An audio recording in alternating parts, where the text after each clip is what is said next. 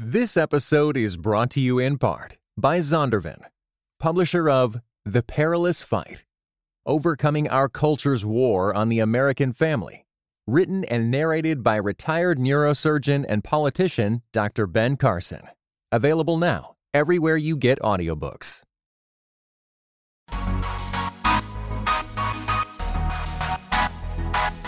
Dynamic voices for a diverse church. This is Pass the Mic. You came on the radar for a lot of people with the Leave Loud story you wrote long before this initiative. And can you talk about your experience at Fuller? Yeah. So I'll talk about that real quick. So I started going to Fuller in fall of 2017. And whenever I was there, this has come on the heels of he who shall not be named becoming president and all this other type of stuff. And there have been some racial incidents and stuff on Fuller's campus in Pasadena. Now I was an online student. And so I did not have some of those experiences.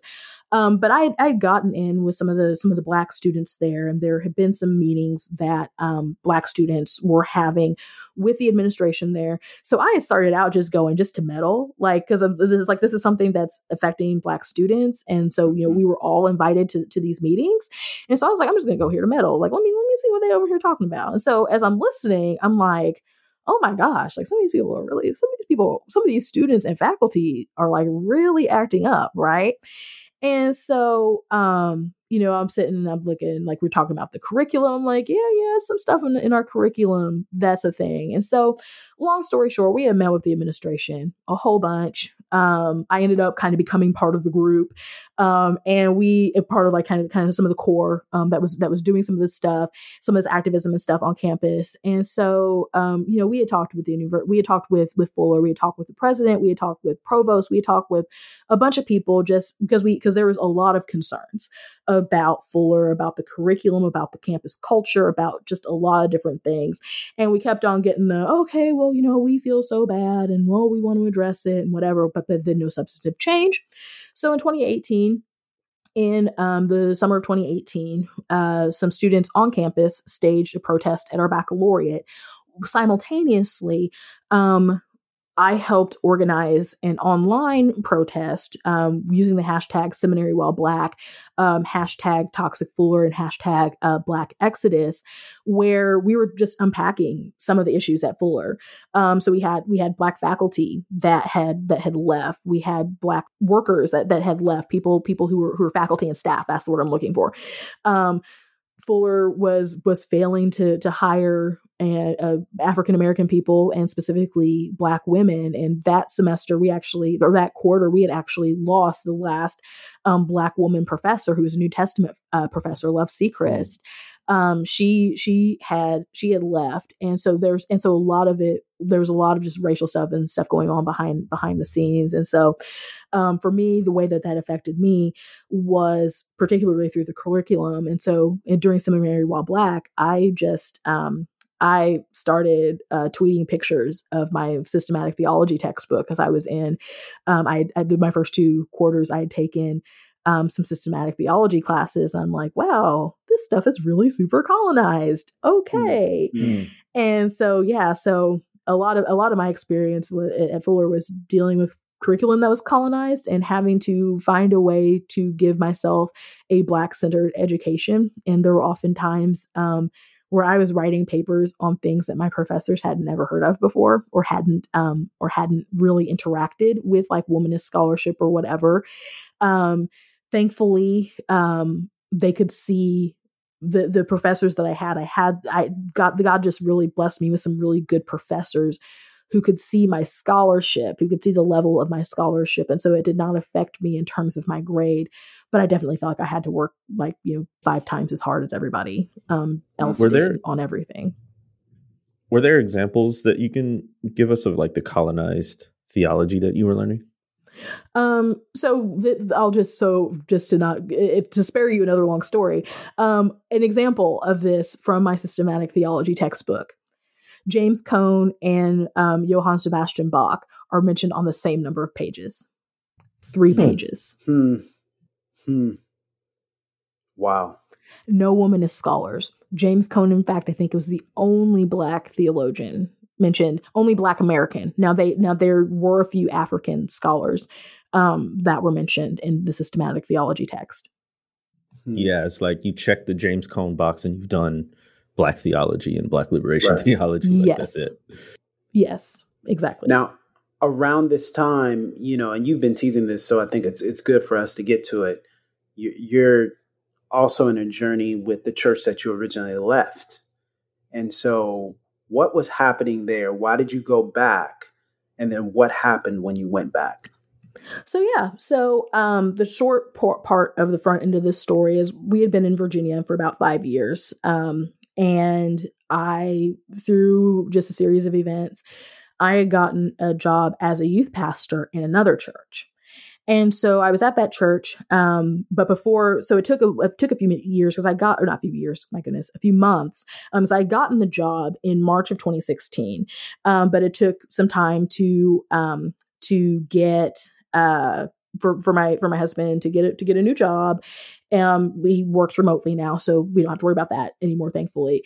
But for him to get a new job, it just took some time for us to be able to get our stuff together, to be able to move. And I think that there was also a youth pastor that was going to finish out their tenure before I came. So we decided on June of 2016 to move back to Missouri. So I gotten pregnant with my second child in the meantime of that. So whenever I get pregnant, I get extremely sick. And so I had been extremely sick for most of my time there, actually. And then, I knew that I was going to have a baby. And so then in the midst of all this, I felt the call to go to seminary. And so we were at this other church. And so I had ended up resigning in December because I wanted to give them notice that, basically, like, to be able to find somebody. I was like, okay, I'm going to resign because I'm going to seminary. I'm going to seminary next fall. And so I didn't know if they were going to ask me to finish out the school year or not, but they did ask me to go ahead and finish out the school year. So I was like, okay, cool. I can do that. That's the least I could do. But I didn't want to sit and try to resign over the summer and have to deal with all that with going to school. And so after I finished my tenure at this other small little church, which are stories that I could tell that I won't tell at this point. But after I finished my tenure at that church, we had decided to go back to our home church. And actually, before we had even moved to Virginia, or before we had even moved back to Missouri from Virginia, I had contacted my former pastor and was like, "Hey, yeah, we're moving back, but we're not going to be coming we're not going to be coming to the church." And so you explained why. And so he was like, "Oh, that's great. I completely understand. You just know, like, if anything changes, the door's open, whatever." So right after I had resigned, I decided I felt prompted to meet with the pastor of the church. I'll just go ahead and say the name of the church. The name of the church is the Courageous Church in Springfield, Missouri. So that way I can stop saying the church. Courageous was opening their South Campus at around that time. And I'd asked to meet with the pastor because there was just something that I was just like, so there's been a lot, that's happened over the course of the last time since I had attended that church. And so Courageous had become the most diverse church in Springfield. There were a lot of Black people who were on staff at the church. There were a lot of Black people who were Black and brown folks who were highly visible in the church. And so, but also at this point too, I had also become very outspoken and stuff about race. So I just wanted to meet with him.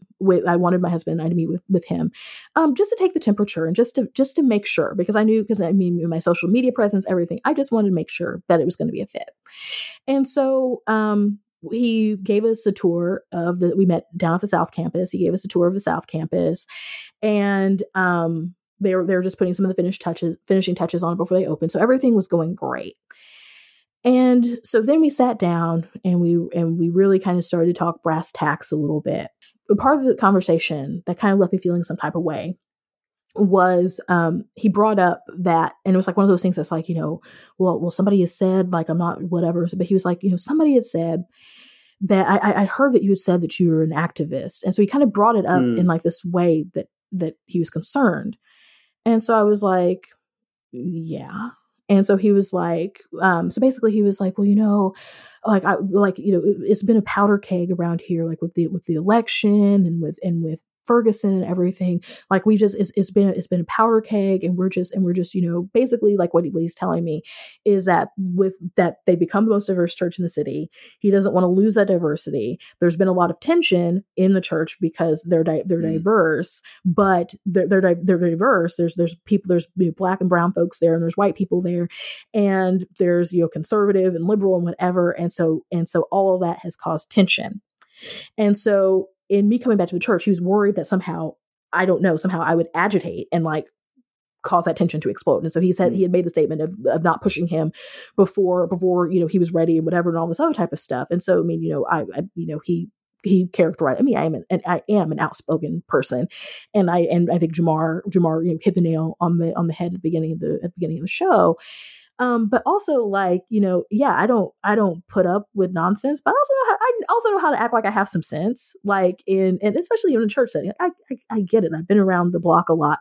I get it. You don't want to just jump out and say or do anything that could do harm to people. I get that. And I'm just like, not trying to blow your spot up, but just the way that it all kind of came out is it really kind of had me feeling some type of way. Right. And so I was even because when was this? I'm sorry. When was this? What so this would have been I was still pregnant with my youngest. I was very pregnant at that point. So it was at the end of 2016. So the election right after the election. Okay. Right after the election. It was in December. So it was right after the election, right before the inauguration. So I was just kind of like, okay. And I just really was feeling some type of way, right? And there was just a lot about that conversation that I was like, man, there's just a lot about it. I can't even really get into it, but I was just like, okay, you know what? And so I was praying. I was like, should we even go back there? I'm not trying to blow anybody's spot up, right? I don't want to cause trouble, and I don't want to be treated like I'm a troublemaker. And so you had prayed about it for months and months and months and months. And so finally my time at the church that I was at was drawing to a close. And so I was just like, okay, you know what? I told my husband, I was just like, okay, I think we should just go and we'll just see how it is. And if I feel some type of way about it, then we do and really I was just like, if we feel some type of way about it, I hate this because this is really, really sentimental to me. To be back in that place because I loved that church. I loved those people. And so it was like, I didn't want to, at the time, it was like not wanting to go back and again, not wanting to blow their spot up, not wanting to cause any type of trouble. But at the same time, it's like, I knew that I was different than what I was whenever I first started going there as a teenager. And so it's like, I'm not trying to blow your spot up, but at the same time, it's like, I don't want to be treated like an issue. And I mean that in two senses: the sense of being treated like an issue, like I'm going to make problems, being treated like an issue, like a problem, but also an issue in terms of the issue of racism. I don't want to be the person that's the race person or whatever. This is my place of worship. I just want to be here and I just want to exist. And call the nonsense as I see it. Whatever, that's all I'm trying to do. So we went back and we started going. And there were aspects of it that I was really glad to be back there. And there were a whole lot of people there. The church had grown way above and beyond what it was whenever we were there. They were doing a lot of great things there. It was very diverse. It was great to see a lot of people there who looked like me, knowing that I was the only one back in the day, the only one on staff, and knowing some of the history of people leaving the church because I had been hired and all that type of stuff. It was so great to see that. And it was definitely emotional being there. And I was really, looking for okay, cool. We're here. We're back. It's going to be great. I'm going to seminary. It's going to be good. It's going to be lit, fam. And so, as I'm getting into seminary, like I can't, really be terribly involved in church because I've got school work and stuff to do. But I decided that I would be part of this thing called Growth Track. That essentially is like a 3-week program that people come into the church. We tell them about the church, tell them about the church's vision, give them like spiritual gifts assessments and that type of thing, and then help place them in a volunteer ministry within the church. And so I did the final part of that ministry, the final part of the Growth Track where I helped administer the tests and stuff like that. It was really great. I really, really, really loved it. It was something that I could do and still feel like I was serving the church, but it didn't require like a lot of extra of me as a student.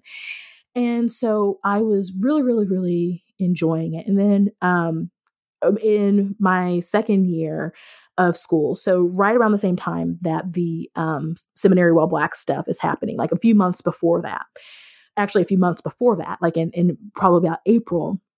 And God was just sort of like, because I was thinking about starting my internship and stuff for my program and for my MDiv program, you have to do in your second year, you do an internship, and they call it an apprenticeship, but it's an internship at some place, a ministry internship. And so I was starting to think about that. And so I remember I was sitting out on my porch one day and God was like, you need to step down from Growth Track.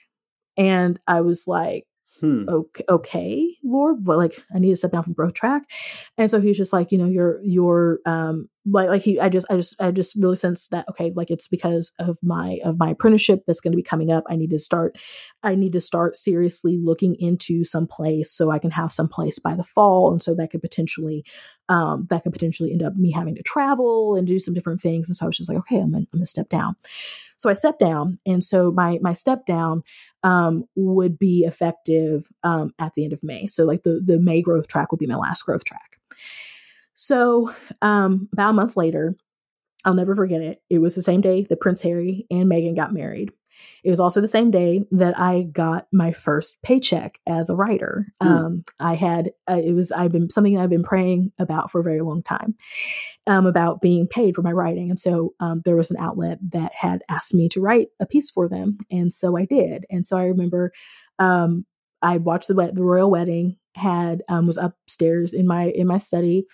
And literally my husband comes upstairs and hands me my paycheck, and my phone goes off, and I look, and it is the person texting me is someone who I worked with in Growth Track. And she was one of the leaders of Growth Track, not like the main person, like the staff person that was in charge of it, but somebody else who was leading it, who was there.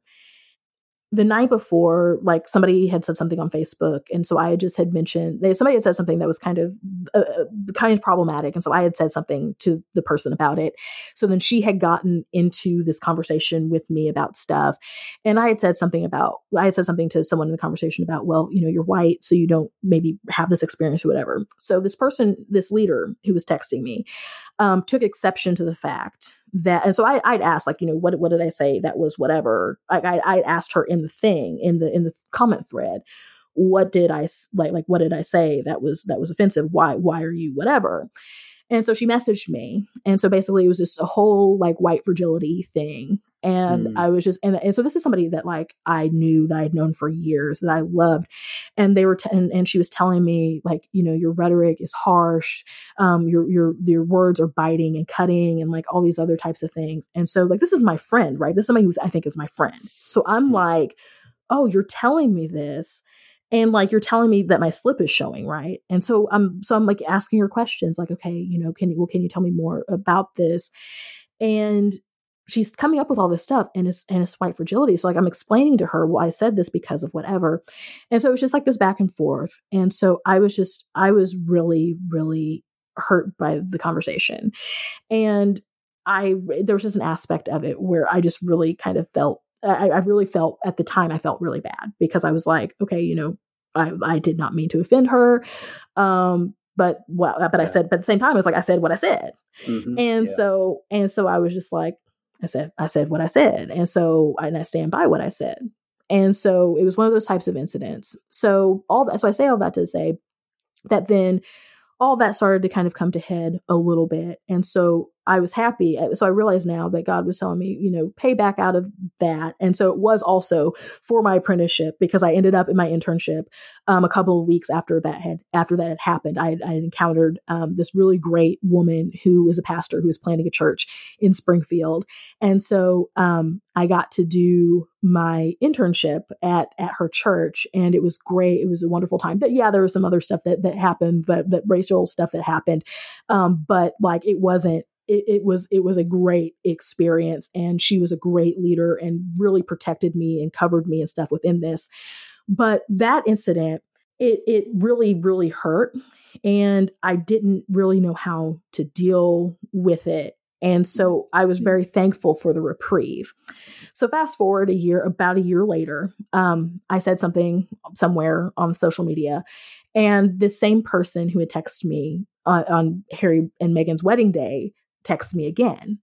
And it's the same type of thing. And so this time she's telling me, so over a year, like she hadn't said anything to me in that whole year, but over a year, she decided that she was going to disconnect from me on Facebook, because basically like I was I'm causing more division and like all these tropes or whatever. And so at this point, a year ago, I'm part of the ministry and stuff at this church. Now, whenever I did my internship, something that I didn't include is that even though Allie, did my internship at this other church in Springfield, my family still worshiped at Courageous.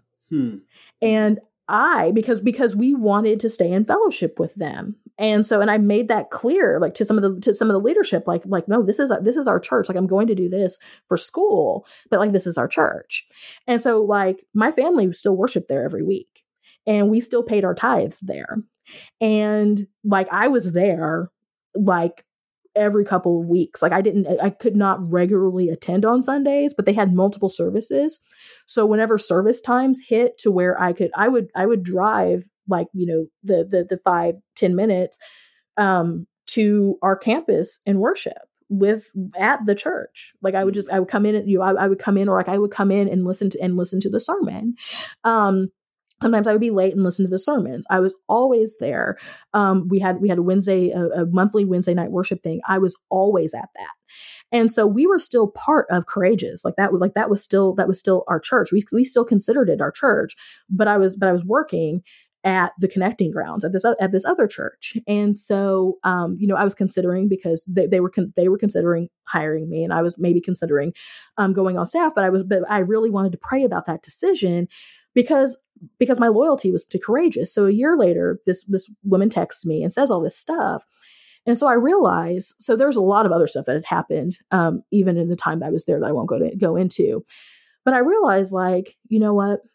I want to know how they handle this type of situation. Because at this point, because she said some things to me that really, it felt like bullying. And so it felt like racial bullying. Like she wasn't being racist in the sense of she was saying anything about my race, bullying, but it was bullying in the sense of, I'm speaking out about racism and you're mad about it. And you're telling me that like, you're basically, she was being very territorial, like saying that because there was some other person in the church that she was gossiping about me with, who they said that they didn't even, feel good about going to the North Campus if that was the type of mentality of the people up there. And so she was holding me responsible. She took the sense of ownership of holding me responsible of keeping people from out of her church. And so she felt like it was her duty to talk to me and to tell me that what I was doing was wrong. And so I'm just sitting here like, I'm not okay with this. And so she was so she's a leader. So I'm just like, okay, you know what? I'm going to sit down and I'm going to talk with some of the leaders at this church, because I don't have to come back here. I'm perfectly happy at my internship site. Like, I know that, they already said, like, if you want to stay after your internship is over, like, you can be here. We love you, whatever. So I'm like, my family does not have to continue worshiping here. If this is the type of thing that's going to happen whenever people speak out about racism, I need to know what kind of support there's going to be. And so I sat down with a campus pastor, who's black man, because I think I had directly contacted him first. I can't remember who I had contacted, but anyway, I sat down with him and I was just like, look, this is what happened, told them what happened, whatever. And so they were just completely at a loss for what happened. So I was in a couple of different meetings with some leaders in the church. And so so over the course of these meetings, they express like, okay, we see that, you have a talent and a passion for this. We want people at our church. We want people to serve according to their passions. What would you like to do? Is there a way that you could serve in the church? The only thing is that Pastor Tyler just wants to know if you're on his team. Hold up. So this man's name was Tyler. Yes, this man's Tyler's also sorry. Sorry, not. Oh Lord. Oh, it wasn't Tyler Burns. It's somebody else. So he said, we want to know if you're on his team. Basically, he wants to know that. Yeah, he wants to know that I'm on his team, that I'm going to be here, that I'm going to be on his team. And so I'm just like, I was like, I mean, yeah, I love this church, absolutely. But here's the thing yeah, I'm here to serve. I understand that things aren't going to be perfect, whatever. I'm here to serve, but I'm gone whenever y'all start serving white fragility more than you start caring about Black people's dignity and safety. Then that's the point at which I'm out. But no, I'm here. I'm a team player, fam. No, it's okay. I'm not here again. I'm not here to blow your spot up. But the way that you're wanting to handle the situation isn't the way that this situation needs to be handled. They're like, well, maybe y'all could sit down, whatever. I was like, no. I'm not sitting down with her. She behaved in a way that feels really abusive to me. Would you ask somebody whose spouse had abused them? Would you ask them to sit down and to hold hands and to make nice? No, you would tell the person who did the thing to go get counseling first.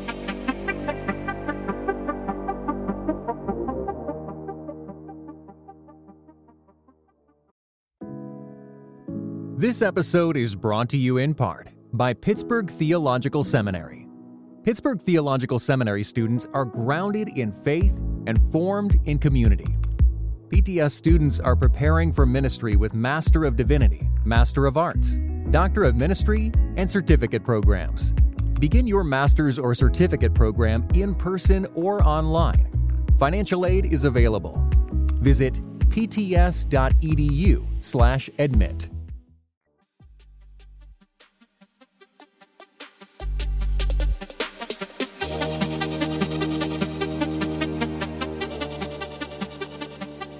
In my situation, there's nothing that can come from sitting down with her. Let's use this as a teachable moment for the fact that your leadership, your staff, your people who you are employing to be volunteer leaders and stuff, they need training on racism. They need anti-racist training. They need to understand some of these issues. And so anyway, they were like, well, we're going to be doing a seminar in August, and so called Facing Racism and whatever, maybe you could be a part of that, blah, blah, blah, blah. So hold on to that for a minute because that's going to come back up here in a moment. So I'm like, okay, cool. Cool. I'm back. So I started, I finished up my time at my internship site. And I was leading a small group on I'm Still Here by Austin Channing Brown, that there was Black women and white women in the group. Mm-hmm. And so there's the final week of it. My family went on vacation. And so on my way back to Springfield, I had seen somebody had posted something on Facebook. It was like a Sunday morning. And I had seen somebody post some sort of apology for saying something, for doing something that they were really embarrassed about. And so just knowing who the person was, I was like, oh my gosh, she probably accidentally shared something that had somebody's booty on it or something. And, she's just very prim and proper. Mm-hmm. She probably shared something that has somebody's butt on it and she didn't realize or whatever. And so I was like, oh, it's all good. Cause I hadn't seen what she had shared, but I just was like, oh yeah, it probably wasn't nothing. It's probably something she was just really embarrassed about and whatever. So on my way back home, I get a text from one of my friends, and they're like, did you see what happened? I'm like, what? So I asked somebody else, I was like, okay, because even as the conversation is going on in this thread, I realized oh my gosh, it wasn't somebody's butt showing. Is this something racial? And so I had sent a text message out to somebody else and was like, hey, what is so-and-so post? And so it was a Black girl. And so she was like, okay, Allie, listen, I'm going to send this to you. but like, this is probably the worst thing that I've seen in my life. And I want you to know that before I send it to you and before you watch it. So I'm watching it, and it's the Hodge twins talking about reparations. And oh boy, it is vile. I have watched a lot of racist things in my life, and to see people who look similar to me saying some of the things that they were saying, it was highly triggering. It was highly whatever. I was like, so this person who posted it, I was like, oh my God, they posted this. So long story short, there's all this, going all around the maypole about she went on this apology tour. We could never get a straight answer from her why she posted this thing.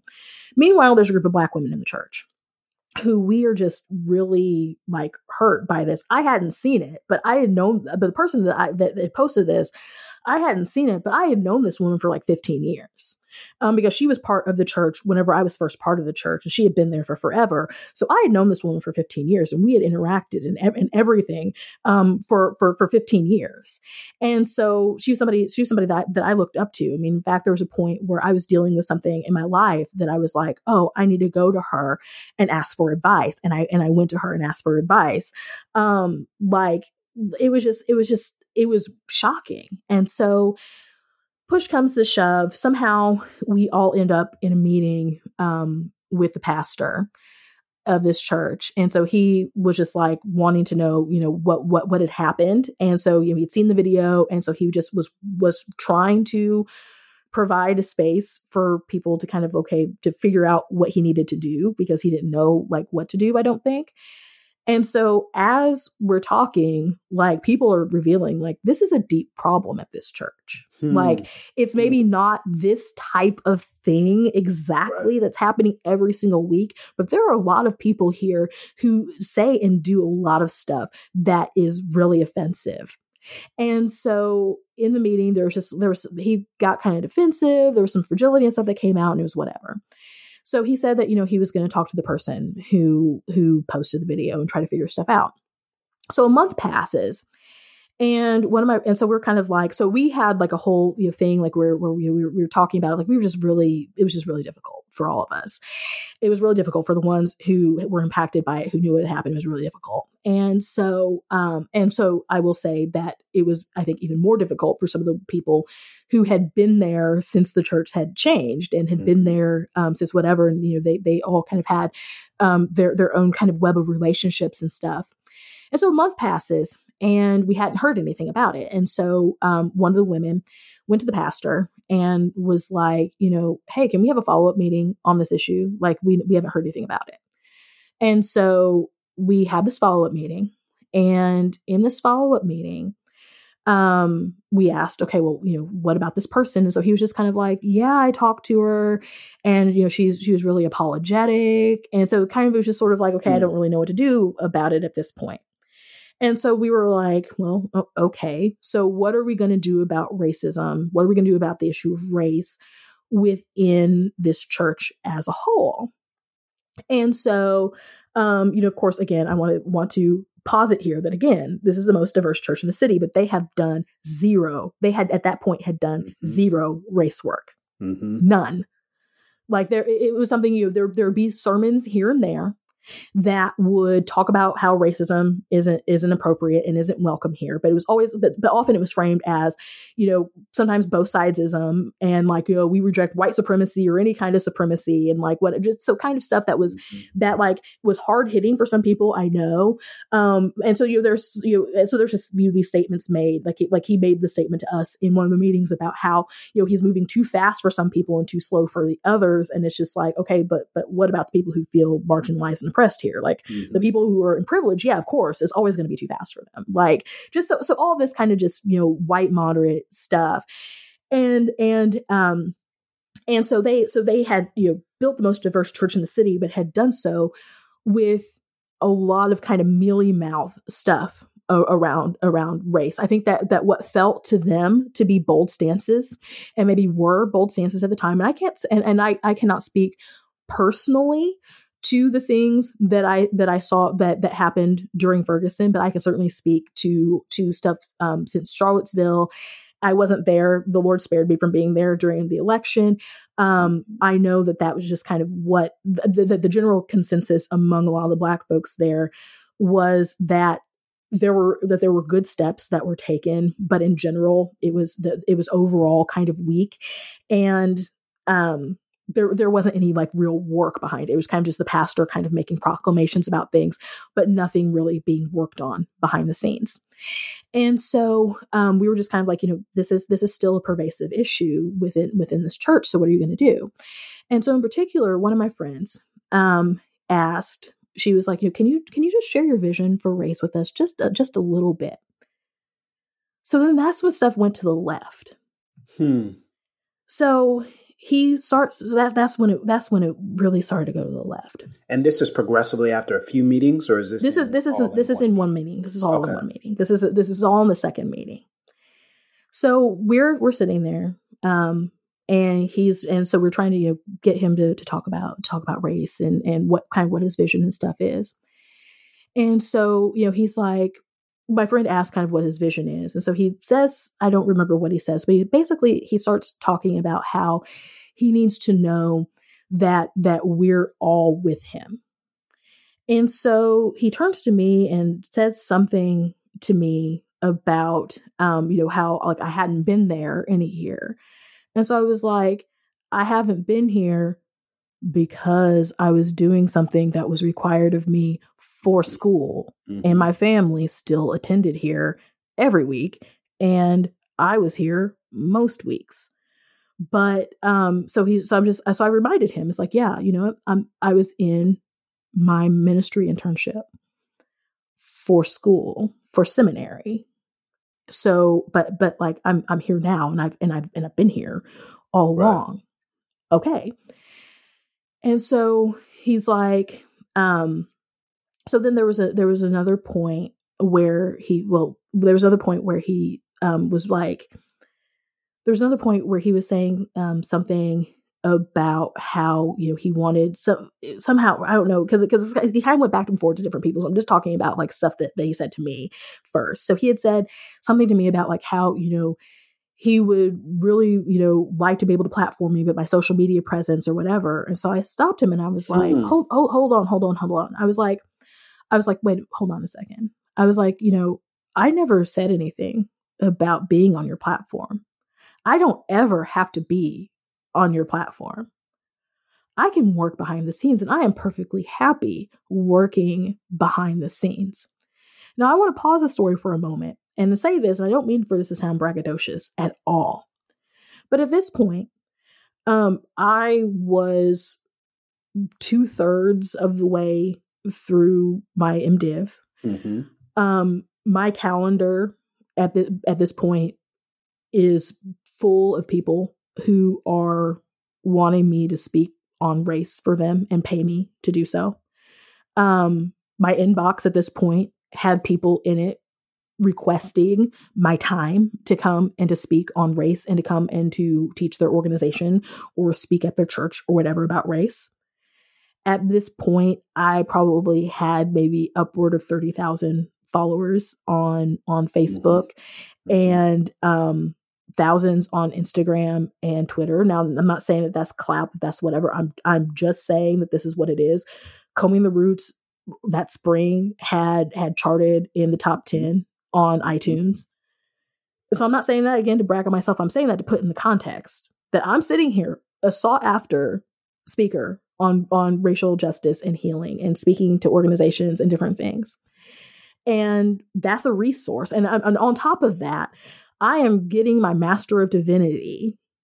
And my emphasis in my Master of Divinity is race, cultural identity, and reconciliation. So not only am I just out here talking, but I'm talking according to knowledge. And I had been part of that church that had been my church home for 15 years. I had skin. I had a lot. There's a lot of stuff I'm not even talking about that I had a lot of skin in the game. I left a lot of blood on that dance floor. And so I'm sitting here and you're going to be like, oh, okay. So I can't put you on the platform. Like I'm seeking a platform. Forget a platform. I'm not here. I am willing to give you the knowledge and resources and everything that I have that other people pay me, mind you, for. Hmm.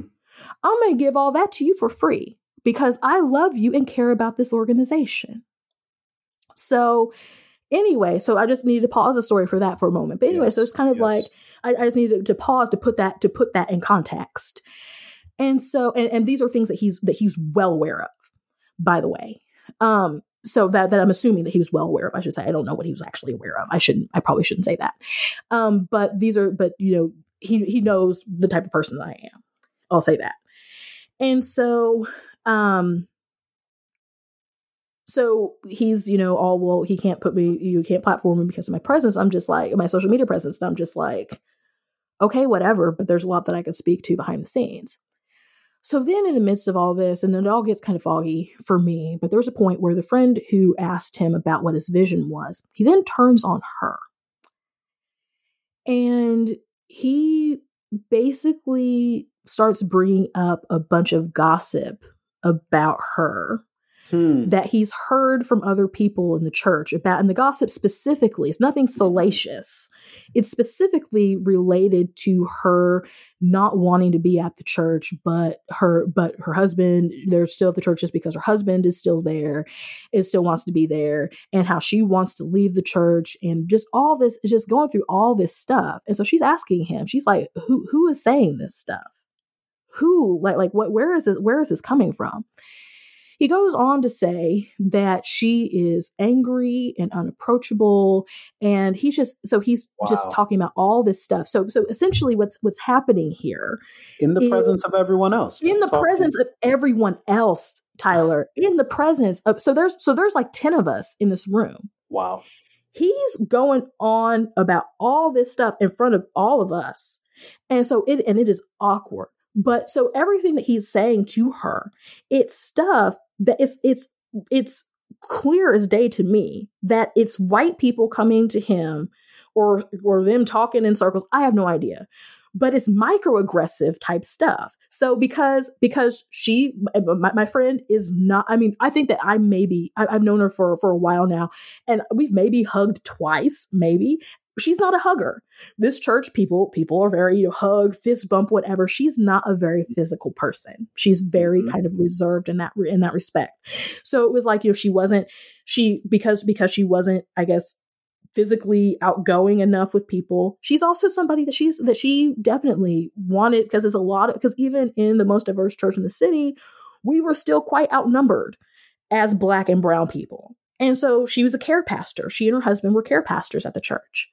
And so they made a point to go up to Black people and to make Black people feel welcome. Honestly, she's one of the reasons why I stayed, if I'm real. Like, she's one of the reasons why my family stayed, is because both her and her husband made my family feel incredibly welcome. And, she didn't know me from Adam, and she reached out and took me out to lunch, and, just wanted to get to know me and all this other type of stuff. And so, yeah, she was doing that, doing that in that capacity primarily toward Black people. And it wasn't like she was, hateful toward white people, but some of the stuff, I won't tell, it's her story. Some of this is like, aspects of her story to tell, but I will say that, like, people behave very microaggressively toward her constantly. And, that stuff was coming up in public in this meeting, and this pastor was using these things as an indictment against her. And so she's to defend his own fragility. Yes. And so at this point, so she's saying all this stuff, or he's saying all this stuff. And so I'm like waiting for the moment to kind of come in and say, like, hold on a second.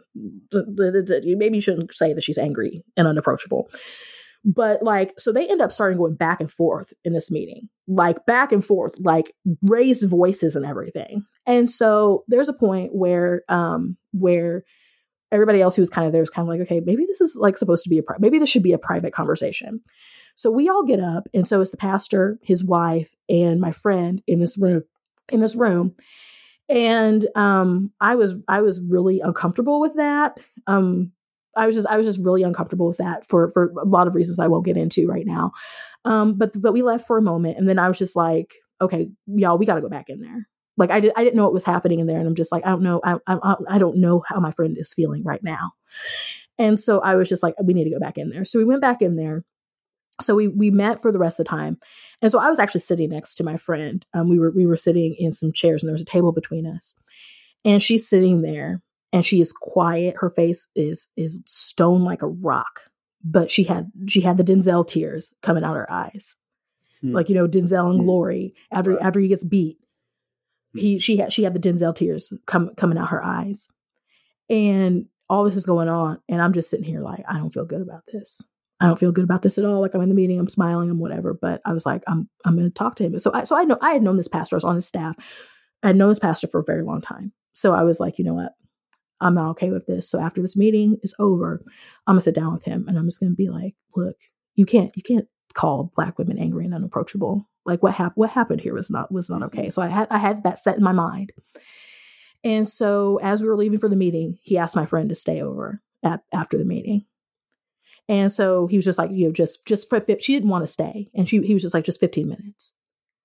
So I was there and I didn't live very far from the church. And so I was kind of hanging around because I was waiting for my turn to go in.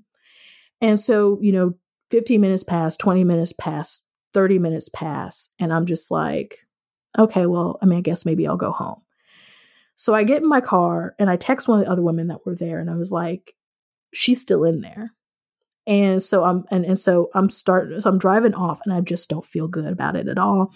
And I drive off, my friend's like, what do you mean she's still? I'm like, she's still in there. She's still in that meeting. And so my friend is like, oh, well, she's okay. I was like, I feel like somebody needs to go in there and be with her. And so she's like, oh, so my friend's like, oh, she's okay. Her husband's in there. And I was like, he absolutely is not in there with her. It's just her and the pastor's wife. And so my friend is like, what? And I'm like, I had been there. And like, I went home and I don't. And so she was like, okay, I'll contact her husband. And so I went back up to the church. And so I walked in the room. And so I was just like, so at this point, because they're in the office and whatever. So I'm just like, I walk back in the room. I'm just like, I look in and I'm like, are you okay? So the pastor like tells me to leave. And I just looked back at my friend. I was like, are you okay? And so she's like, we're finishing up. And so I'm like, okay, she didn't say that she was okay. She said they were finishing up. So I'm gonna stay back and wait for her. And so I'm gonna stay back and wait for her to come out. So she comes out the meeting and she goes to her car and I'm just like, what do you need me to do right now? Like what's going on? What do you need me to do? And so she just sits down and she's like, I'm so disoriented right now. And so her husband pulls up at this point. And so we're sitting in the car. And so he's just kind of like, are you okay? And she's just kind of like, yeah. So we sat in the car and she's just telling me everything that was said in that meeting. I wasn't there, so I'm not going to recount it. But she's just like, I'm so disoriented. Like I am so disoriented. I don't know what to do. Like I'm disoriented. Like I've been told all this stuff. And so at this point, we had been at the church for hours. This pastor's got teenage kids. I felt bad for his kids because his kids had been at the church, I think, since 7:00 in the morning. And so I was like, okay. And they were trying to go to youth group. And so I was just like, okay, I'm not going to say anything right now, but I'm going to go home and write an email. And I'm going to try to meet with him later. Maybe it's good that that I'm not meeting right now. Mm-hmm. And so I sent him an email and I explained, everything that happened in the meeting and was just like, yeah, as a Black woman, this really affected me. And, this really affected me to hear her characterized as angry and unapproachable. It seems like that there's a lot of personal issues and stuff coming out here and I can't speak to those things, but I was just really uncomfortable with that.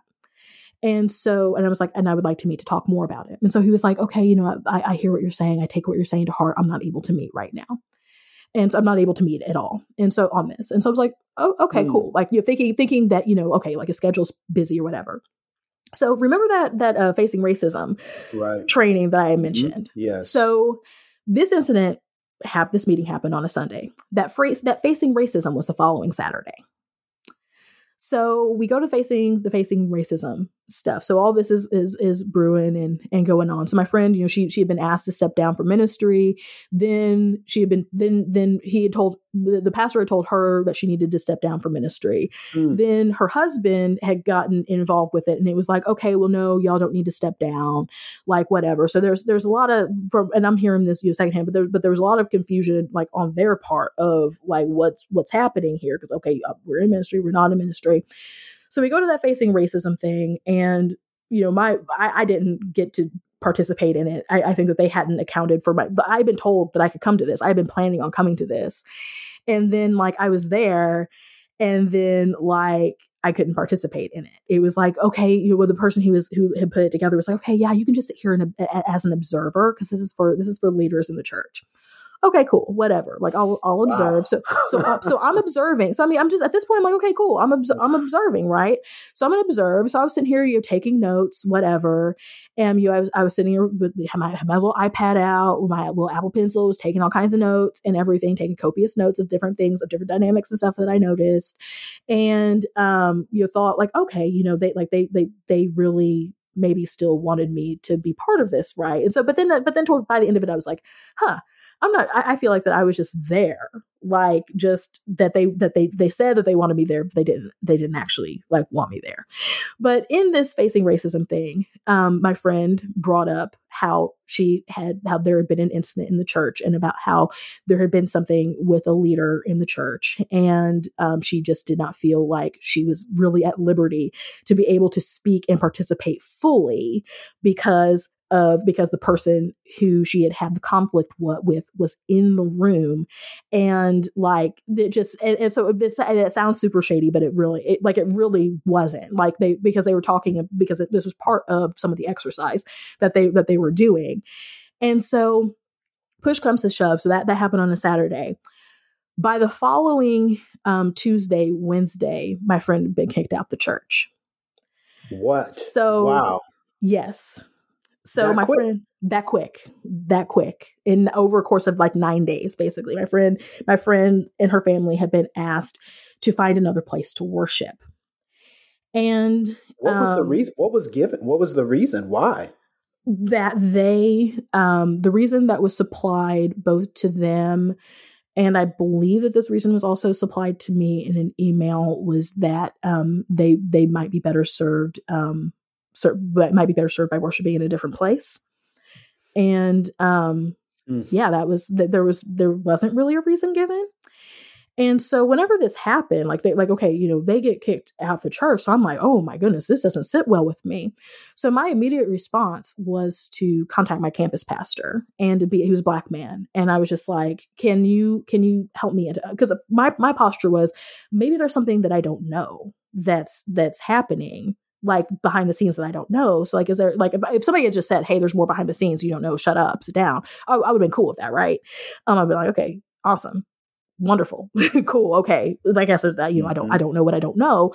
Let me sit my don't know mouth. Let me sit my don't know behind and shut my don't know mouth and whatever. And so I asked him to meet with this campus pastor. So he was like, and so he was like, yeah, you probably want to talk to Pastor T about this too, because I really don't know what's going on, but I'm totally willing to sit down. We can get coffee, and we can sit down and talk about it. So I was like, okay, cool, bet. So we had arranged a meeting to meet on a Monday, and so I feel like that Wednesday or Thursday, I decided, okay, okay, cool. I'm a email the pastor and was like, hey, yeah, I heard that my friends that they were told that they needed to find another church, and I was just wondering. So actually, I did not send this email. My husband and I actually sent an email to the pastor together. So my first email, it was just me like, hey, can I meet with you? Like right after the meeting had happened, like literally that day, right after the meeting, I was like, hey, hey, let me tell you everything kind of in this meeting, some of the things that I observed. And was just kind of like, some of the things that were said were problematic and kind of hit me the wrong way as a Black woman. I would love to be able to talk more about this. And so the pastor had told me, you can't, I'm not able to meet. And so my assumption, he didn't say it explicitly, but my assumption was just that, he was busy and wasn't able to meet. And so whenever I had arranged to meet with the campus pastor, he had suggested that I also talk to the pastor about it. That I talked to Pastor Tyler about it. And so I was like, oh, okay, yeah, I could do that. I just had messaged him like a week ago, or just emailed him a week ago, and he said he wasn't able to meet, but I'll certainly, I'll try again, because maybe something's changed. And so my husband and I sent an email, and we were just like, hey, we're really concerned about what happened here. And we just really we want to know, we just really want to understand. And it's just, let me make sure that I'm phrasing that right. Like, we literally were just like, we want to understand what happened. Like, we weren't like, we want to know what happened. We were just like, we want to understand. Because the thing is that like, this was our pastor. Like, I mean, he was our first pastor. I mean, if he had said like, I mean, if he had told us that the moon was made of green cheese, then I would have been like, okay, well, maybe it is. Like, not like, blindly follow or whatever in that respect. But there's just, I mean, even in the years that we were in Virginia, there were times that I would text him and would ask for advice about different things at different ministry positions and jobs that I'd had over the years. He was somebody that I felt like cared for my family, cared for us deeply, and we cared for him and his family deeply. And you had served on staff with him through some really difficult times in the life of the church and everything. And so it was one of those things. And he had met with my husband individually one time because he had said something, because the pastor had said something in church, that in a sermon that concerned my husband. And so they had met individually before, and that meeting was very pivotal for the pastor. He even said that the Pastor Tyler even had said that his meeting with my husband was very pivotal for him in understanding some things. And so I thought, okay, well, my husband and I we'll meet together. Like, that's like, I asked myself, we'll both ask. And because this is something that's really concerning the both of us, because he knew about everything that was going on. And so, we got an email back from him, just a quick email that just was like, I don't have anything more to say about this, and basically saying that he wasn't going to meet with us. And so, very dismissive. Wow. Yeah. Like, so, super, super, kind of just like, he didn't have anything more to add to what had been said already, to what had happened already. And so it was kind of like, okay, so if you don't have anything more to add, like, I was there for a lot of what happened. So I was there for a lot of what had happened. And so, all right. And so something that I'll go back and add, just because I'm just going to add it just so I can tell the whole story, is that the Sunday after the whole racism workshop thing, my friend and her husband did decide immediately after the sermon that Sunday, they decided that they were going to just step down from ministry. Like, there had been some back and forth that week. And so then, like, there were some different things that had happened within that they did decide to step down. But whenever, because it was actually my friend's husband who had talked to the pastor and said, hey, we're going to step down, but we're still staying at the church. And he made it explicit that they still intended to stay at the church. Just right now, they needed to step back. But they needed to step back from the public ministry aspect of it. And so it was one of those things where it's kind of like, where somebody, you hear that somebody's breaking up with you, so you dump them before they can break up with you. Like, that, it was like, yes. Like, it was really kind of that dynamic. And so, I think that because of some of the things that had happened in the church, that Pastor Tyler is kind of sensitive to rejection from people in the church. And so I think that I mean, I can't speak to his motive. I can't speak to his mind or whatever, but I could definitely see where that could be a reaction where it's like, oh, okay, I'm just going to, so you're saying that you're stepping down. Well, I'm just going to push you out before I have to experience the rejection of y'all leaving. That's what I think happened. I could be completely wrong, and I maybe shouldn't analyze that, but I did want to add that, just to be forthright about everything.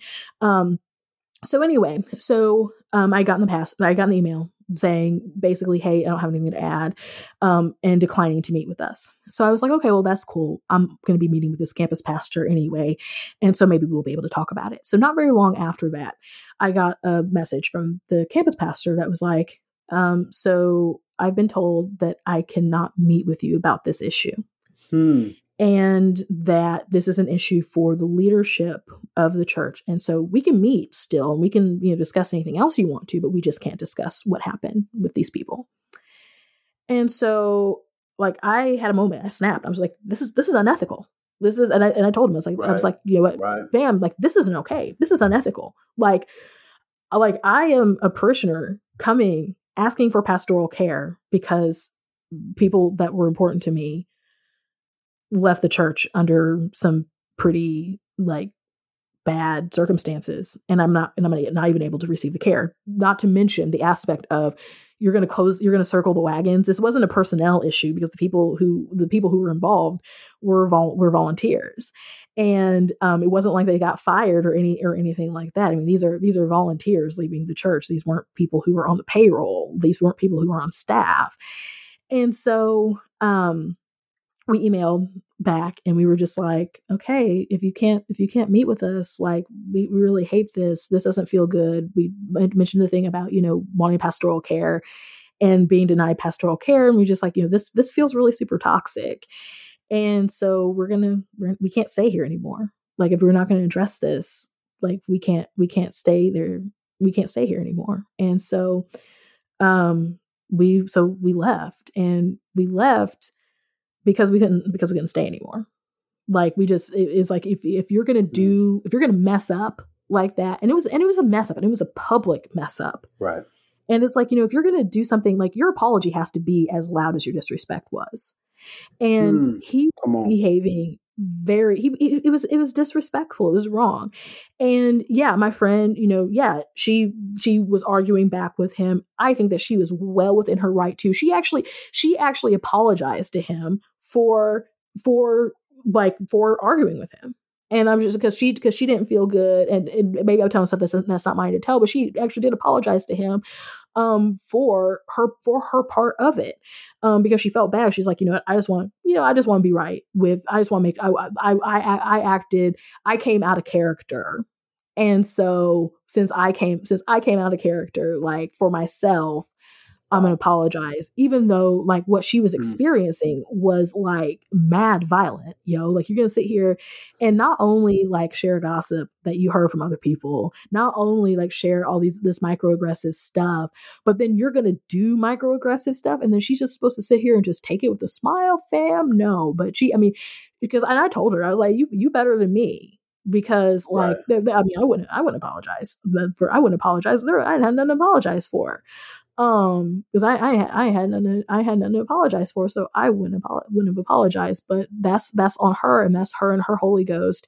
And so I mean, she did what she could to make the situation right. So I don't begrudge her that at all. I mean, it's not for me to sit here and armchair quarterback, but for myself, witnessing this rife misogynoir, this rife racial microaggression insensitivity, plus knowing what I knew, that you don't have the mechanism to deal like y'all just sitting here just catering to this white fragility, like just catering to people, like people in the church can act in a way that is racially insensitive and racially violent toward Black people.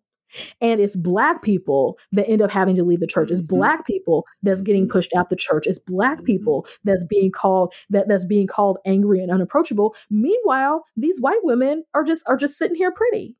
Just sitting here pretty. There was no checking, to your knowledge. There was no rebuke of the original offense, which was what was posted publicly. Was there any ramifications for the person who posted that? Was it just like, hey, she said she was sorry, it's over?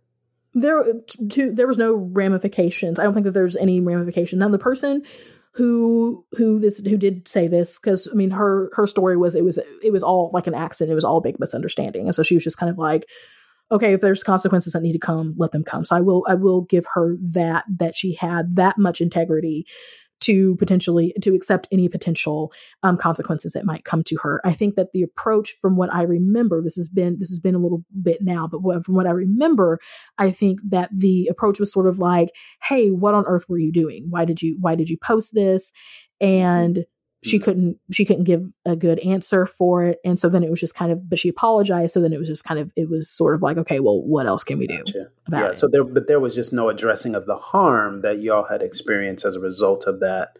And then the response. Wow. So there's just so many different layers here. There's pastoral layers, there's misogynoir, there's, race, there's power, there's all these different elements. But here's something that I wanted to ask you, because in all of this, you are at a church that held a nostalgic place in your heart. And you had loyalty towards this church because of what it meant to you. And I think back on spaces that I were in that were, majority white Christian spaces, and I have nostalgia in my heart. There's a hold it has on my heart based upon what that time meant for me or where I was in my life. How do you characterize that now? And how do you analyze that now? Because it seems as though that gets us as Black Christians into a lot of trouble.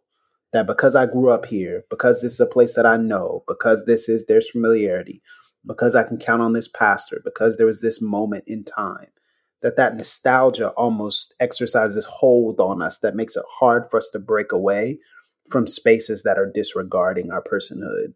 What would you say? Would you agree with that? Or how do you look at that now? So I look at it now in that I gave them a lot more leeway and a lot more grace than I would have in other circumstances, because I had context for the people. I knew how things used to be. And I had context for the pastor. I had context for a lot of different things. And so I really wanted, in my particular situation, I really wanted to exercise a level of care that wasn't just like outright dismissal. Because like I said, I mean, back before we even came back, I was questioning whether or not we should go back. And I wasn't really sure. I really wasn't sure whether we should go back, because there's whole layers of stories that I'm not even telling here of stuff. I was trying to tell the stuff that was like direct through lines to us leaving, but there's like a whole other slew of stuff.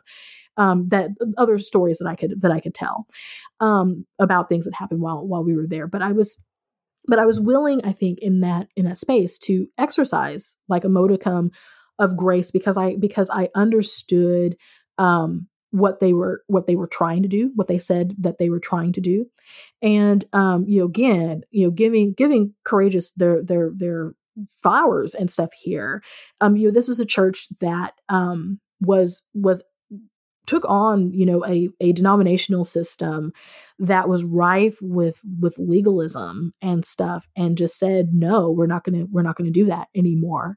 And, Pastor Tyler like lost a lot in that. Mm-hmm. Like, I mean, there are people that left the church that, he put a lot of stuff into that church. And he dealt with a lot. And as a staff member, I saw a lot behind the scenes that he was dealing with. And I know that there was realms beyond that he was dealing with. And so he had put his money where his mouth was in terms of not having legalism and wanting people to be free from legalism. And so I just assumed that he would approach racism with that level of tenacity, and with that level of, if people get their feelings hurt, they get their feelings hurt. And I did not quite see that level of approach. I saw that the first line of defense was to cater to white fragility. There was just that he was not, and the thing that I pinpointed before we even walked in the door the first time as returning there, I was just like, they think that they are farther along in this journey than what they are. And so there was a lot of, because he had managed to he was the white pastor in Springfield who had managed to get the golden ticket of getting all these Blacks and Hispanics and whoever else to show up at the church, that some of these other churches that even were much bigger, we have denominational churches that were some of the largest in their denomination, that weren't able to do that weren't able to attract Black people, that weren't able to attract Black and brown folks. And so, or to have them, constitute any significant portion of the congregation. And so, you have this pastor who's like a nobody from nowhere, And he would characterize himself as that, that he's, nobody from nowhere that shows up and pops off and, in a couple of years, relaunches a church, and in a few years has the most diverse church in the city. There's all of that was there. But I swiftly realized, like, hold on a second, all of this is here, but this is false unity. This is false. This is a false piece because everybody's afraid to talk about racism. The people who were the black people, the black and brown folks in the congregation who dared to be outspoken about racism, a lot of them were often policed and were shut down. I would watch comment sections of people that I had known, and I was looking with a very close eye and looking at some of the dynamics there, and I'm just saying, there, y'all think that y'all are farther along than what you are, and you're catering to white fragility. The other thing that I will say, and again, this isn't a knock, I'm just telling the truth, is that there is enough blackness and brownness, black culture was there as the seasoning. It wasn't there as the reality. So black people were used as little flecks of pepper to add spice. Black and brown people were used as like little flecks of pepper and spice to add taste and to add spiciness to the reality there. And I'm saying this isn't just a slam on Courageous. This is multi-ethnic churches in general, but I'm speaking to a local church context, because I think that I'll just come out here for a second and just say that, like, with your story, Tyler, and with Jamar's story, there's a lot of like intersections with kind of national big, organizations, groups of people that people know. I'm speaking from a local church perspective, so I can only name my experience, but I've had experiences in a lot of different places. And in talking with other people that have had experience in the local church, I'm speaking to my context. And in the local church context, often something that I've seen is that black and brown people, we are used as seasoning. And it's like, and at my old church in particular, black culture was just used as something to show, hey, we're cool, hip, and relevant. But then black presence and like black minds weren't appreciated. And so just an example of that, there, like, black culture would be used as a marketing tool. So like there would be something like, yes, get into this. Yes. So black culture would just be used as a marketing tool. So I remember that there was a day where there was a day where people would serve and would go out into the city and do stuff. So there was one year that the shirts for that day said, "We out here." And like, so everybody in the church is wearing these shirts that say, "We out here." And I'm like, oh my gosh, I really have I really feel some type of way about that. And so I didn't, because I had to study. So I was in school, I had to study. So I didn't participate in the day. But my husband participated in that day. So he came home with this shirt and he just kind of like has like this look on his face like, yeah, I had to wear this to participate in this serve day. And oh my gosh. And so I was just like, no, like don't ever wear that shirt out in public again. Like that's like, this is like, we out here is not something for white people to be using and to be wearing, and like, this is whatever. Right. There was another thing that was like a marketing thing for small groups.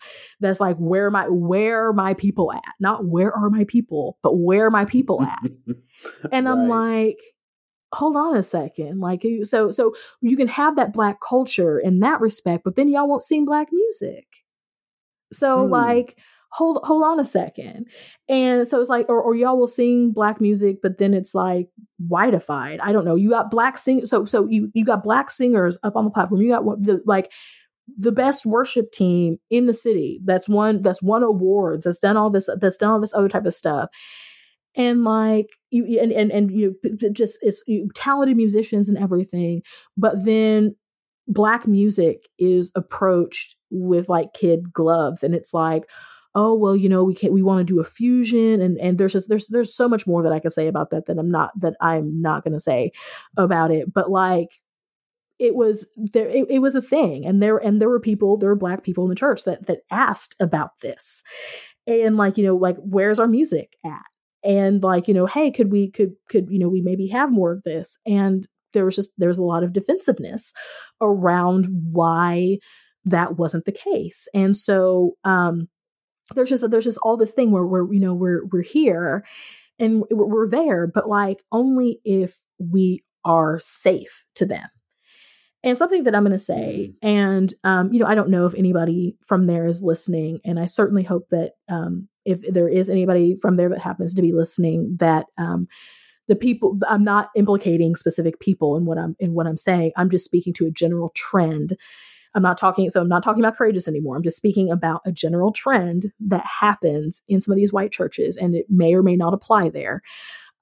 Is that often Black people, something that I've noticed in these multi-ethnic church spaces, is that the Black people are always like safe Black people, almost always. Like the type, like they're not too loud, they're not too outspoken, they're not too whatever. They can be cool enough. They can have enough Blackness about them to be cool, but not enough to be threatening. And categorically, I often see where it's Black men married to white women that are in leadership. And something that I think throws people, and we can park there for a moment if you want to, but something I think that throws people off about me, because I am married to a white man. I am not that type of Negro that is just going to, and I know there's Black men that's not like this either, but I'm not that type of Negro that is going to be, that just because I'm somehow adjacent to whiteness, that like I'm going to somehow like stand for whiteness and like ride hard for whiteness and make sure that white people are comfortable and all that type of stuff. Like that's not where I'm at. That's not who I am as a person. And so like often, white supremacy will paint Black people to be hostile, to be militant, to be radical. And so they want the Black people who aren't like that. And so there's something that I think people find disarming about a couple that one of the spouses is Black, but the other isn't. And I think that there's a safety that white people find in that. And so I think that I throw some people off because I'm not that, because you know what? I love my husband. We've been together since we were 16, 17 years old. I love him. But at the end of the day, I also love myself way too much to allow him. I love myself way too much to allow him to be complicit in my oppression. Like, I'm just not okay. Like, I'm not okay with that. And I love myself way too much to allow him to allow other people to sin against me. And so, like, I'm gonna say that again. Like, I love it. For me, like, it's the adjacency to whiteness or whatever. It really doesn't matter to me, because like, I'm not gonna, at the end of the day, I think I'll say it this way. I think that some white people think that if Black people have to choose between Black people and their spouse and their white spouse, they're going to choose their white spouse. Because it's your spouse, that's the most intimate relationship or whatever. And I just feel like that's a false choice. And I feel like that white supremacy plays on that. Like white supremacy preys and plays on what they perceive to be a vulnerability. Because they're like, okay, well, whenever it comes down to they're going to choose their spouse. And I'm just sitting here like, no, like that's actually not the case for me. I love my husband, but like, I'm not going to choose whiteness over my freedom ever. And he knows that. And so I love myself, and I love myself way too much to allow him to be complicit in my oppression. And I love him way too much to allow others to sin against me. Like, I'm just not like what kind of spouse would let other people sin against your spouse because of why? Like, that's what racism is like, you're sinning against somebody. So why would my spouse ever let somebody sin against me? No, I would hope that he wouldn't do that. And I love myself way too much to be out here like, okay, I'm just going to sit here and we're just going to let it ride because, I love my spouse. And like, what? No, like whiteness isn't like white supremacy isn't okay. And so white supremacy is just, it's not okay if it's a black person, if it's a white person doing it. And white supremacy isn't okay if white supremacy is in blackface. And I'm here to be against white supremacy. And so if that means that, thankfully my spouse, he rides, he's ride or die on it. So I don't ever have to worry about him.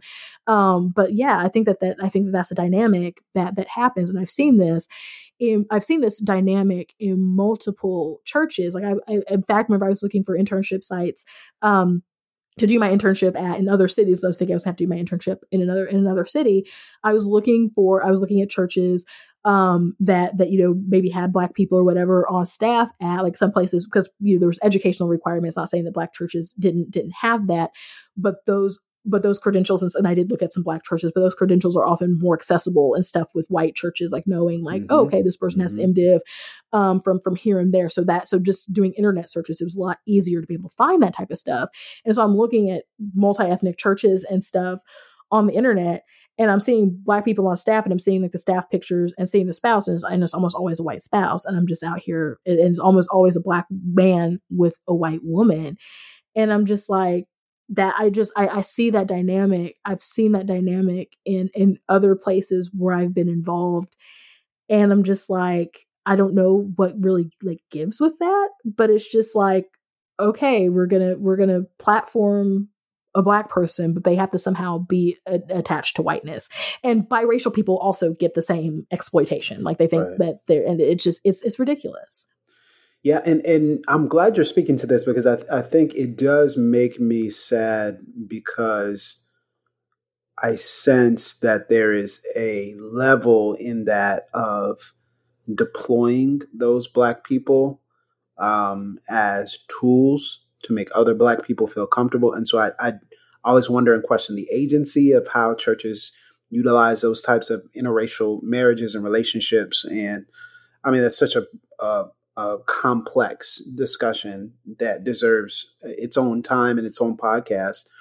But it's common, right? And it's common as something that we see a lot. And how that's done also, we should be also aware and sensitive to the reality of white supremacy, even in the way churches choose and even in the way churches present. And so you're talking about this public presentation of Blackness, whether it's in interracial marriages, or also just in general using certain phrases in Black culture.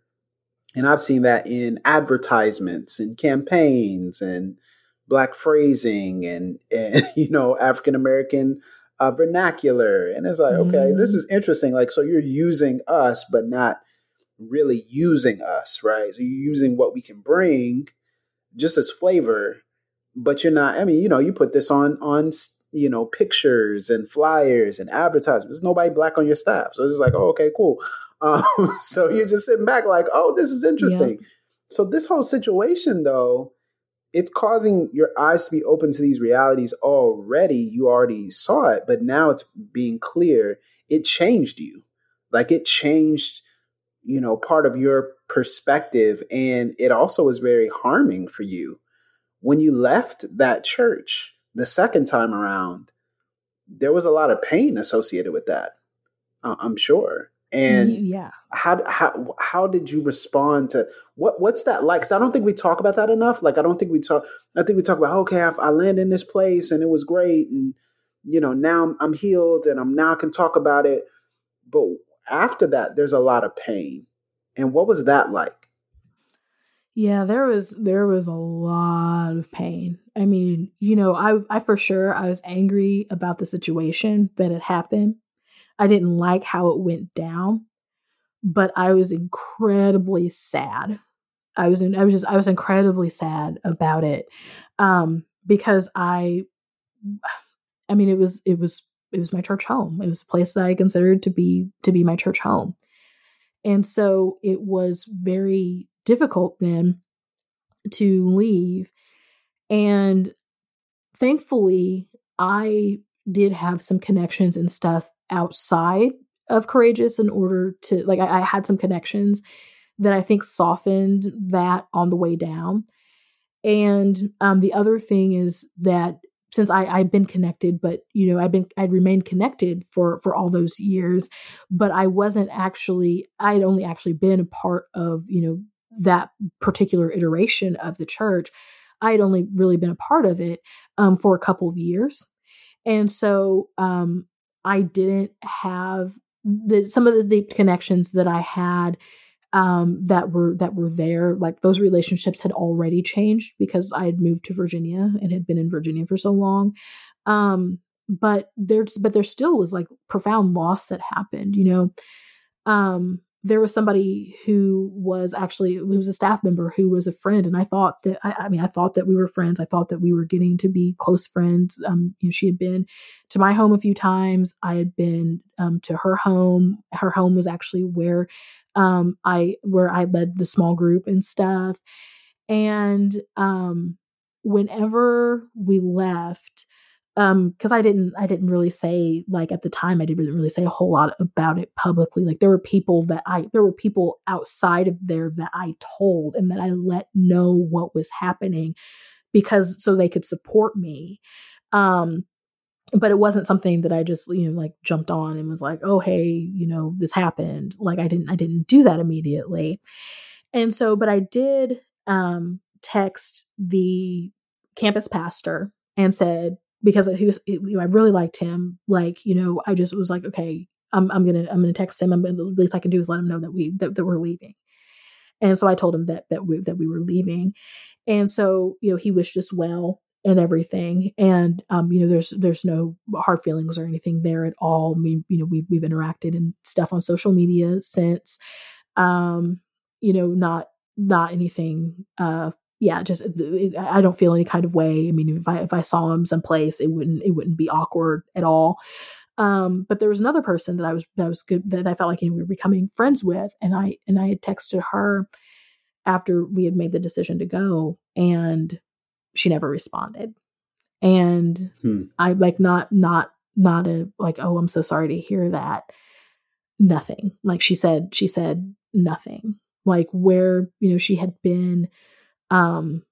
Where she had, maybe would comment on statuses or different things on my Facebook page or whatever, connect with me there. She didn't say anything to me. And that was true for a lot of the white people who I was connected to there. Many of them just I just ceased to exist to them. With the Black people, the ones that I knew, it was a little bit of a different story. I can actually say now that I think of everybody, of all, like I think there was 10 of us who were in that room, and then there was another kind of outward circle of people who were affected by what had happened that had sparked some of those meetings. There's not any of us that go to that church anymore, I don't think. Like there might be one. There might be one, but none of them to my knowledge still go there. And so that was a progression. That was a progression of over probably like a year or more for some of them to get to that point. There were, I think, there were 3 of us that left immediately. There were a few that kind of questioned for a while. Then some people, like one person I think moved. And so they were going there still.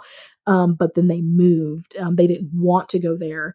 But just with family circumstances, they wanted their kids to be in church. And so they decided, to stay there. And they struggled with that decision. But anyway, it was something that was very painful. I gained a bunch of weight. I had, was getting my health and stuff together, and it really derailed my health, my progress, with my health. And, not to tie weight to health, but, part of me being able to get healthy and stuff after having, 2 difficult pregnancies, part of my getting healthy, also weight loss was part of that, was a natural result of that. And, I gained like 20 pounds. I also gained probably another like 15 or 20 pounds on top of that. That's like pandemic or whatever, and my unhealthy choices then. But yeah, like I gained like 15, 20 pounds, just because of just feeling incapacitated at times. And some of it was, friends, one of my good friends bringing me donuts, as we sat and talked a lot and having, dinners and stuff with people. So some of it was that, but a lot of it was, I'm trying to do this. And mind you, like I'm still in school. So all this is happening, not all my summer vacations. I didn't have summer vacation. All of these things I'm telling you were happening while I was trying to study for seminary. And while I was trying to write papers. In fact, the bulk of a lot of the meeting and all this and all the fallout was happening, would have been happening right around the time that I was trying to get ready for finals. And so still graduated with honors and still graduated with a 3.97 GPA. I've got to throw that out there. But like that was difficult. There were times that I felt just like incapacitated with grief. And something that I probably should have said to begin with that I didn't say is I don't name the church. I don't name the pastor. I don't name any of this to be vindictive. I don't do any of this to punch down. Because honestly, like I'm just gonna be real. Like I really struggled with telling this story. I've talked about it some different times. I have an episode that I don't go as in depth as I've gone here. I mean, y'all probably going to cut like 5,000 hours out of this because it's way too long because I talk way too dang much. But like I've talked about it. I've tweeted about it some. I've written about it some. I had an episode of my podcast kind of telling just an overview of some of what had happened because it affected my podcast coming out. I was supposed to come out. My podcast was supposed to come out that fall, and it was just impossible for me to do it because of some of this. And but like I feel really weird even telling this story. And I name it, and I name the names because I think, or some of the names, I didn't name everybody's name because there's no reason to name every person in every situation. But the reason why I use the name, the reason why I'm naming names in this respect, in this regard, is because there's a couple of reasons. The first reason is because I think that, nobody cares about the Courageous Church in nowhere, Missouri, Springfield, Missouri. I shouldn't say Springfield's nowhere. I have friends and stuff that's there, people that I care about, but it's Springfield, Missouri isn't like, a major city, right? It's not like, LA or New York or Atlanta or Chicago or something like that. It's, it's a small city. It's insider ball within this local context, but I share it because that's where a lot of us are struggling at. And a lot of us, I don't live in Springfield anymore. I live in Chicago now. But a lot of people don't, you live in your small town, you live in your small city, you live where you live, and you don't leave. And so you have to deal with seeing people at the grocery store. You have to deal with all this other type of stuff. And you have this pain of you leave the church and then you feel like in some ways that you can't really talk about it with people because you don't want to be seen as bad mouthing the church. You don't want to be seen as slamming the church. You don't want to be seen as like doing anything. And so it creates a culture of silence where we leave and maybe we go across town and we worship at another church, but we feel like we can't talk about it and name the experience. I'm so incredibly thankful to there were 3 pastors at 3 different churches, and then many others at many other people who came along, many other places that came alongside me during this period. The pastor of the church where I did my internship at the Connecting Grounds, Pastor Christy, she came alongside me whenever all this was going on. I spent hours on her front porch, sitting on the porch swing, drinking coffee. and processing through this. And I would not have been able to get through this without her. I would not have been able to get through this without Phil and Emily at Brentwood Christian Church, who they were there for me. They supported me. They listened to me. They gave me a place to be able to do my preaching practicum at. I had to preach for seminary. I put off homiletics to like the very end of my seminary career because I dreaded doing it. And they gave me a place to be able to fulfill those requirements at Father David at St. John's Episcopal Church, where that's where my family ended up going. He checked before we were even going to go there, before we even became members there. We had connected that summer, and he had done a pastoral visit for us in the midst of all of this, and listened to me tell what had happened, and listened to the rawness, and checked in with me multiple times afterward. And even as like a parishioner, checked on me to make sure that I was doing okay, and if there was anything that I could do. So thankfully, I didn't have to be as silent as I might have had to have been if I was in some different contexts. But it was still hard to name, and it was still hard to talk about. And I think that a lot of people, whenever they leave, they experience not being able to talk about it and not being able to name it by name. And so nobody cares about, nobody that the people who were there care about the church. And I'm not saying that like to be pejorative. The people who are there care about the church, and I'm glad that they care about their church. But most of the people listening to this podcast do not care about this church. Like they don't know nothing about it. They don't care about it. But I name it because I'm hoping that it empowers somebody else to be able to tell their story and to name names and to name harm where it happened. The other thing too is that I know that I've said a lot. I know that I've named names. I've said some stuff, but here's the thing, y'all. My hope is that this podcast, I don't know how much of it y'all gonna hear. We've been on this for a minute, fam. I really hold out hope that this pastor will apologize for what happened to the people that it happened to, and that his apology will be as loud as his disrespect. And I wish them well. I hope that there have been more and better efforts toward things, toward healing, racial healing at Pet Church. I don't know a whole lot of people there. Don't talk to the people that I do know that are there about this.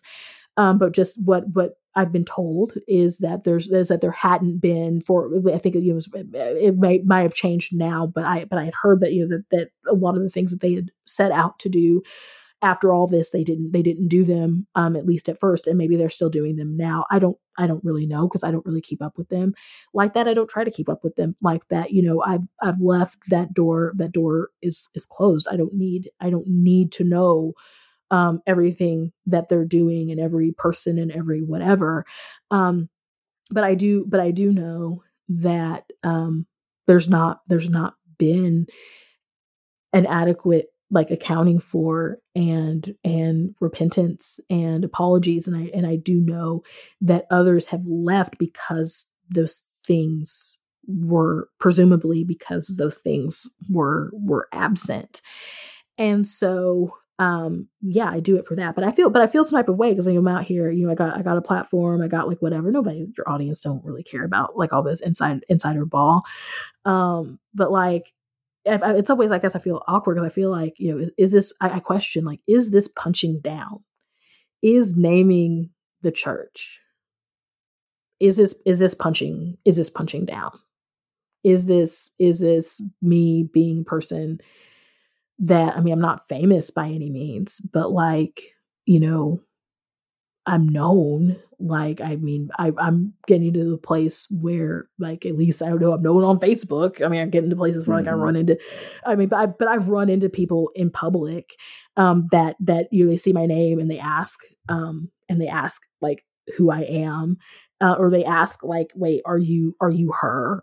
It's kind of at that place now. And that's not to toot my own horn or anything, but so I feel like, is there an element of this that's punching down? And I don't mean to punch down at all. I'm just naming it because for a long time I felt like I was trying to protect them by not naming them. And I realized that I was like, oh, I don't want anybody to know because I don't want people to think badly of them. I don't want people to think badly of me because I said something, I don't want whatever, blah, blah, blah, blah. And now at this point, like, it's just sort of like, I'm naming them because I was there, and sometimes we have to name where the harm happens. And my harm, I didn't name some of these other places that I've been, even though I experienced harm there. I didn't name any of those other places, because, in many of the cases, some of those people like repented and apologized for the things that they did, or, repented and apologized for how, there were some inadequacies there and I didn't tell, and where there weren't other things, I didn't necessarily tell those things. But I'm telling this because it's part of my story, and it's a big part of my story. And so, yeah, I don't, it's probably too much, but I'm here. No, this is your story. This is important. One last question I wanted to ask you. There's so much more I could ask you, but I feel like, you're going to be on the podcast so many times. People are going to have the opportunity to hear more of your heart. But in this context, what has finding home been like for you? Like, do you feel like you found a place, not necessarily just a church, but a place, a reality, community where you can be yourself, you can be seen, known, and affirmed, and you can heal from the hurt that you've experienced? Yes. So that's true on like multiple layers and levels. I named some people, and I guess the other thing too about naming is I wanted to name people that helped along the way. I named some hurt, and I wanted to naming Phil and Emily and Father David and Pastor Christy, and naming their congregations. I wanted to name places that helped me, and places that were able to suture the wound. Like, I had this thing that was kind of this gaping wound, and these people came in, and these pastors came in and sutured that wound for me. These were white pastors, predominantly white churches, but again, with the context that I was in, that was where I ended up. And there's more to where I could talk more about why I didn't end up someplace different, but it doesn't really make a difference to my point here. So that was something that initially, being able to be with some people who could suture that wound from like kind of a pastoral kind of perspective. The other aspect of it was just the community that I had with Black women. There are Black women that loved and supported me both there in Springfield, but also my online friends. Like also, there's spaces that I'm part of that are for Black women, where I was able to go and to receive healing. I had other friends that were there that were supporting me. My friend Emily brought me donuts from a local donut shop, Gourmet Donuts, a lot. I don't blame her for my weight gain, totally, but like definitely Red Velvet Donuts were were maybe not the best health choice at the time, but it was what I needed. It was what my soul needed, if not my body. And so I had that level of soul care, of being around, listening to Black women who had similar experiences, but also having Black women just around me that just were able to surround me in love and stuff. And so then, talking again from the church perspective. So all of this happened not very long before the pandemic hit. And so I had found my family and I we had started worshiping at an Episcopal church in our neighborhood. Because we had known our plan had been after I graduated seminary that we would move to Chicago and and seeking out like where could I be ordained in ministry and whatever. Long story short, the Episcopal Church seemed like a viable option for me, and there are a lot of Black Episcopal churches in Chicago, and so that was something that I knew was potentially coming. And so I was like, well, I might as well just go ahead and become part of an Episcopal congregation. And so that's what I did. And so being there, was a predominantly white church. I mean, I was like the Black people that was there, like my kids and I, we were like the only ones there, but it was still there was a lot of good that was there for us. But then the pandemic hit and stuff. So then that kind of stuff, just being able to be quiet and at home and in the midst of the pandemic. And then we found a church, a Black Episcopal church here in Chicago that we were able to start worshiping with online. And then we were eventually able to worship in person with them. And then our health status has changed and stuff again. So we are back online, but being able to find the community of Black believers, Black worshipers, I'm part of. Somehow I showed up at this church and I was there for like 2 minutes, and now like I'm like this one of the secretaries for the women's organization. No, that sounds like you. That sounds like right. You. I wasn't trying to. They were just like, okay, here, you're new here, let's put you to work. I'm like, okay, awesome. I was just gonna kind of chill because I was not really trying to do that, but that was what happened. And so being there. And then finally, I mean, really, so being in church, that's been something that's been a place where I've been able to be myself. But honestly, it's been this organization. It's been the Witness. It's been Tyler and Jamar. It's been our team. It's been the Pass the Mic group. It's been some of the different friendships and relationships that I have built out of that community and out of this that have been able to nurture me and help me to feel like I can be myself, and to also help me realize that I'm not making this stuff up, that my experiences are real and that they're valid. I mean, and the fact that you'd sit here we've been sitting here probably for 3 hours now. Obviously you're not getting a 3-hour long podcast. But that would be, I hope y'all don't do that to the people.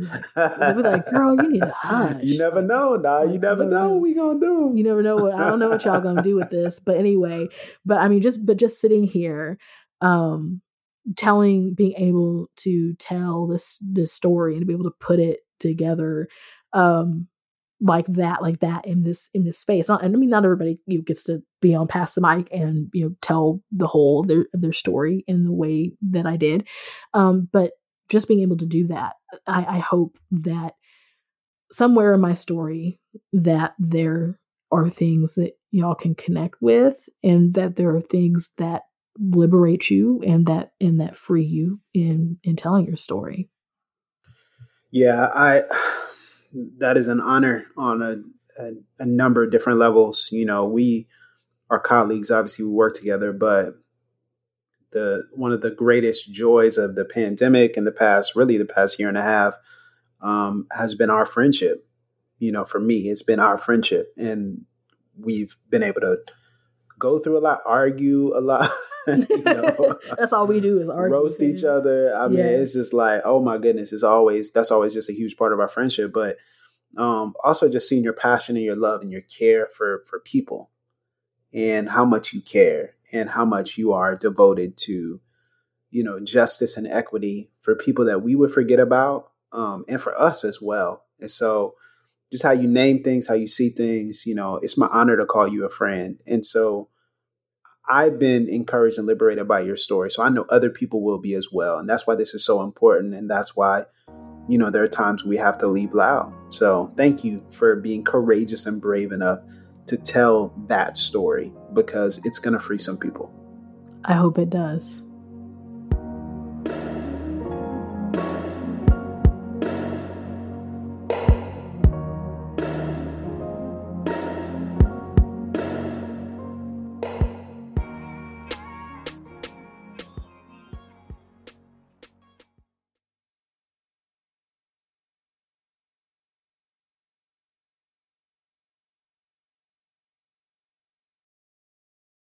This episode was brought to you in part by the Compelled Podcast, which uses gripping, immersive storytelling to bring Christian testimonies to life.